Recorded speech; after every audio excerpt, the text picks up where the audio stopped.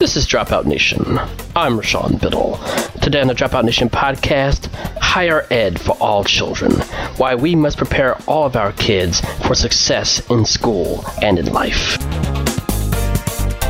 42% of students who took the SAT in the class of 2015 scored at levels high enough to be deemed successful in college and in life.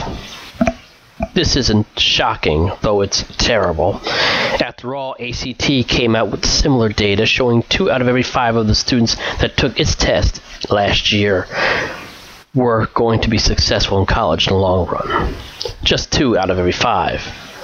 And it's also not shocking because for a long time, based on other data, we have known that our children have been poorly served and poorly prepared for success in higher education, be it traditional college, apprenticeships, technical schools, and ultimately in life.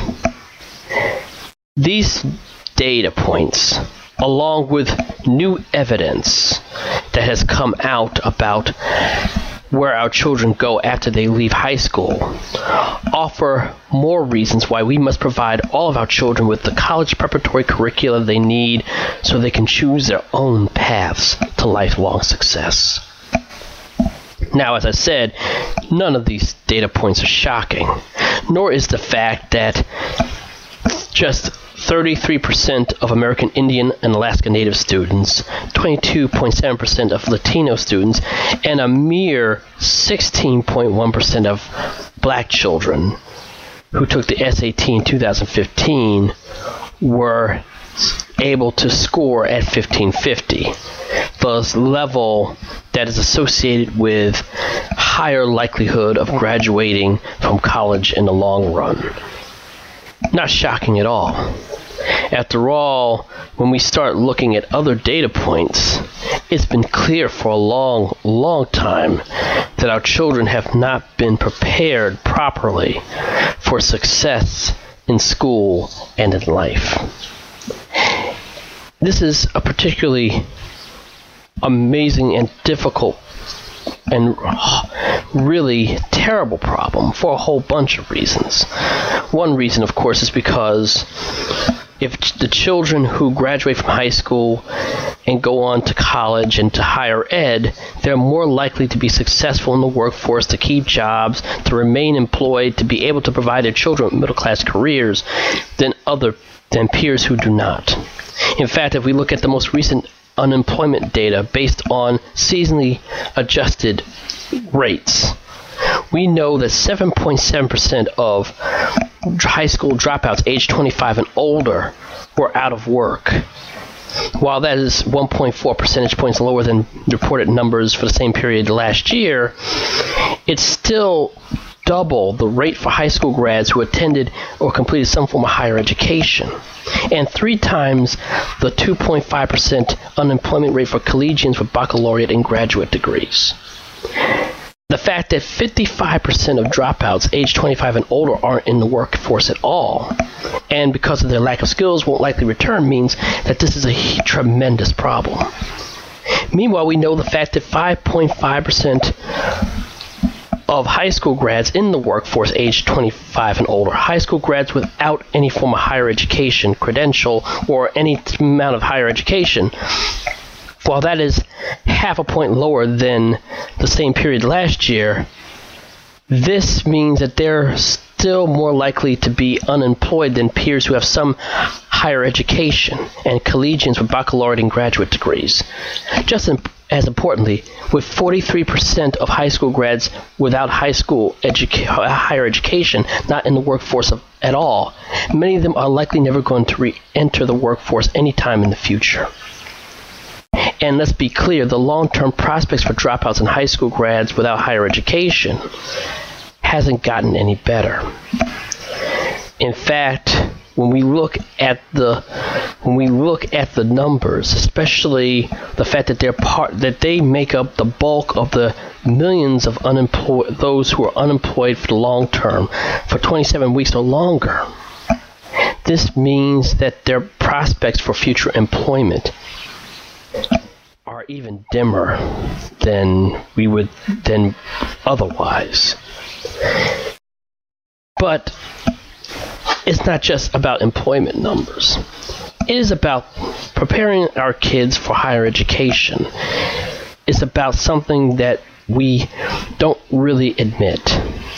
That at the end of the day, high school seniors who say they may not go to college end up taking some form of higher education.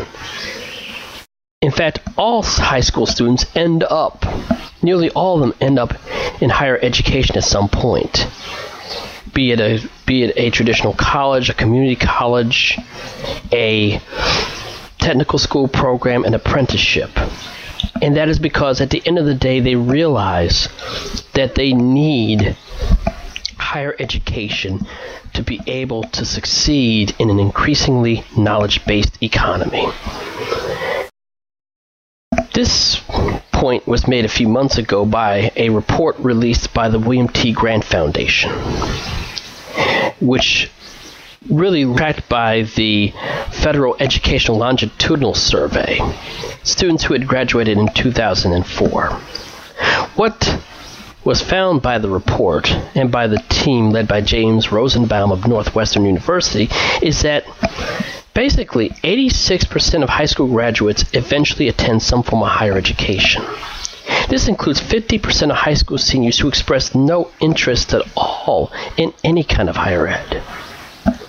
And we're talking about the kids who are considered by some, most notably Michael Petrilli of the Thomas B. Fordham Institute, Andrew Hacker, and the folks of the Pathways to Prosperity report released by Harvard University as kids who aren't worth considering in providing higher education in the first place. Kids who aren't worthy of Algebra 1. Kids who aren't considered worthy of any kind of college prep. That data point pretty much eviscerates their argument.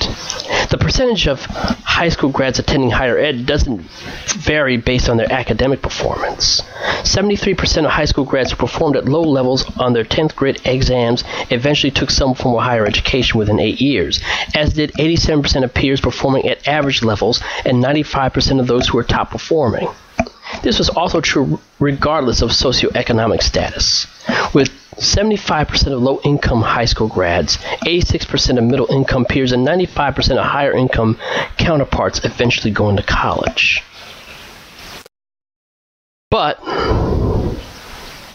that bit of good news is countered by the reality that because so many of these kids were never prepared for higher ed, many of them will never get any form of higher education or leave with a workforce certificate, an associate degree, baccalaureate, or graduate credential. 46% of those first enrolling in community colleges and 23% of those first enrolling in four-year universities attained no credential at all. While their economic prospects are certainly better than those of high school dropouts, the Grant Foundation team found that they were less likely to be employed than those who left higher ed with credentials. The earnings of a high school grad with some higher ed on average was at least 10% lower than those of peers with a certificate, associate degree, baccalaureate, or graduate level degree. The lack of completion is especially problematic for those high school grads from the poorest homes who proceeded on to higher education. 36% of low-income high school grads who first attended a four-year university failed to attain a higher ed credential. This was true for just 26% of middle-income peers and 15% of counterparts from wealthier homes. It is also quite troublesome for any high school grad who first starts on their higher ed path in a community college, with 1 out of every 2 high school grads from poor and middle-income households failing to attain a higher ed credential. And it can be especially arduous for those high school grads who are first in their families to attend some form of higher ed. Just 51% of those kids eventually attain a credential. Now, of course, why do we have so many of these issues? Of course, one of the problem, if you talk about completion, lies with the fact with our complex and incredibly obsolete approach to funding higher education, especially for first-generation higher ed students, many of whom come from poor minority households, who lack parents and caregivers familiar with navigating the FAST reforms and lack the financial cushion to deal with emergencies such as when Pell Grants come in too late.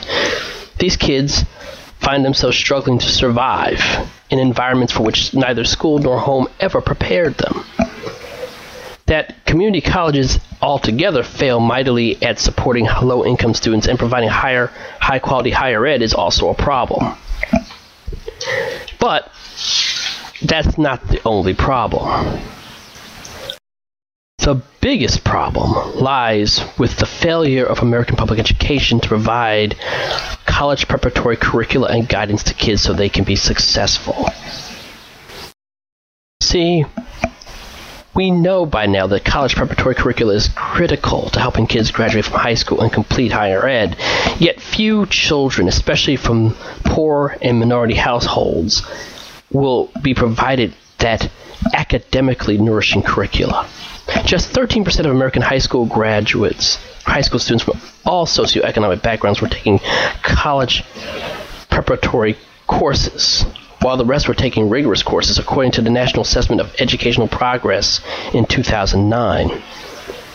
As Dropout Nation reported in its analysis of federal data, just 21% of middle schoolers in 7 states that mandated Algebra 1 in 7th and 8th grade were providing that in 2009-2010. The consequences can be seen when kids enter higher ed, especially community colleges. Just 1 out of every 10 community college students in remedial ed programs graduate within 3 years, according to Complete College America in a 2012 study. But that problem exists long before secondary school. As a team led by Amy Claisens of the University of Chicago determined in a study released last year, all children benefit from exposure to advanced content in reading and mathematics, especially those in kindergarten. In this case, advanced mathematics for kindergartners include advanced number concepts and basic arithmetic such as addition and subtraction, usually taught in first grade.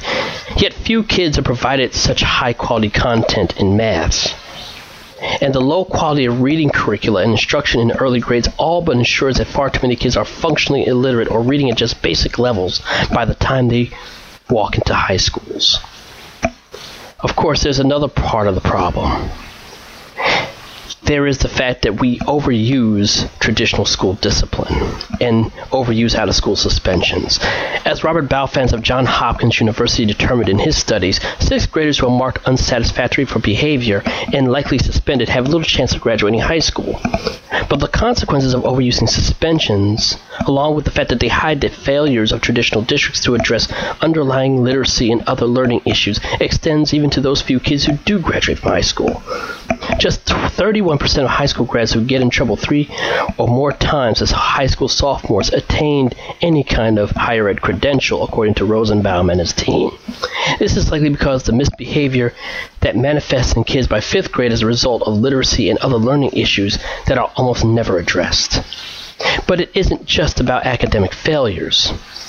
As Dropout Nation detailed 4 years ago in a profile on the efforts of the See Forever Foundation's Maya Angelou charter schools, traditional districts fail mightily in helping kids stay on the path to success in higher ed. The very scale that should allow districts to help children stay on the path to educational and economic success, including providing of guidance counselors, is of little use in an age in which ensuring all children get a high-quality education is still more important than how many students attend in the first place. Benjamin Castleman of the University of Virginia and Lindsay Page of the University of Pittsburgh determined in 2013 that simply sending students text messages to fill out college applications helps kids stay on the path to higher ed. And so we need to address how we help kids get the funding that they need for higher ed. And we also need to help provide those kids with guidance counselors. We need to overhaul higher ed in the first place. But let me tell you something. None of that will matter if we do not transform American public education and help all kids attain college preparatory learning. This starts with implementing high-quality curricula standards, especially continuing to put in place Common Core reading and math standards. But this isn't enough. Providing kids with college prep curricula that aligns with the standards is also key to making the promise of high-quality content a reality. It also means ending the rationing of learning, including gatekeeping gifted and talented programs that are key to kids getting on the path to higher ed, that are a legacy of 20th century thinking that only some kids, namely those who are white and middle class, deserve college prep education. This means, basically, let's go and be blunt, getting rid of the schools such as Stuyvesant, which have been only geared towards those who are considered to be capable of learning. This also means building upon efforts that are being done in places such as North Carolina, where Project Bright Idea is helping to provide low-income kids with college preparatory and gifted learning, all of those kids, as well as building upon the work of the St. Charles Parish District in Louisiana, which declared that every class for every child should be a gifted and talented course. The work of providing kids with high-quality education must begin early. It means providing intensive reading remediation to the 40% of children who will enter K-12 with literacy issues regardless of what their parents do at home. It also means using tools such as response to intervention to identify those struggling kids and providing them with that remediation. And it means that our kindergarten classes must provide intensive math instruction, especially in order to help kids understand that numbers represent quantities, as well as understand basic arithmetic. And then we must also stem the overuse of suspensions and expulsions. This means we have to address underlying literacy and learning issues. This means we must focus on approaches that actually help children learn and improve their learning instead of just punishing them. And finally, we must move away from the traditional district model, moving to what Dropout Nation calls the Hollywood model of education, in which a variety of schools, including independent public schools, charters, private schools, online outfits, DIY schools launched by families and communities, parochial schools, others, can help all children. This means expanding school choice, expanding parent power and parent trigger laws. This means getting away from a model of education that has never served children well, and especially doesn't serve them well now in an age of knowledge-based economies. It's time to take the warning from the SAT data. It's time to take the warning from the SAT data. It's time to take the warning from all the other data and actually build high-quality education for our children. Let's do it now. Let's get them on the path to lifelong success. Listen to the Dropout Nation podcast every Sunday. Also, read Dropout Nation every day for your news and commentary on the reform of American public education. And read my columns in the American Spectator and elsewhere. This is Dropout Nation. I'm Rashawn Biddle. You have a great night.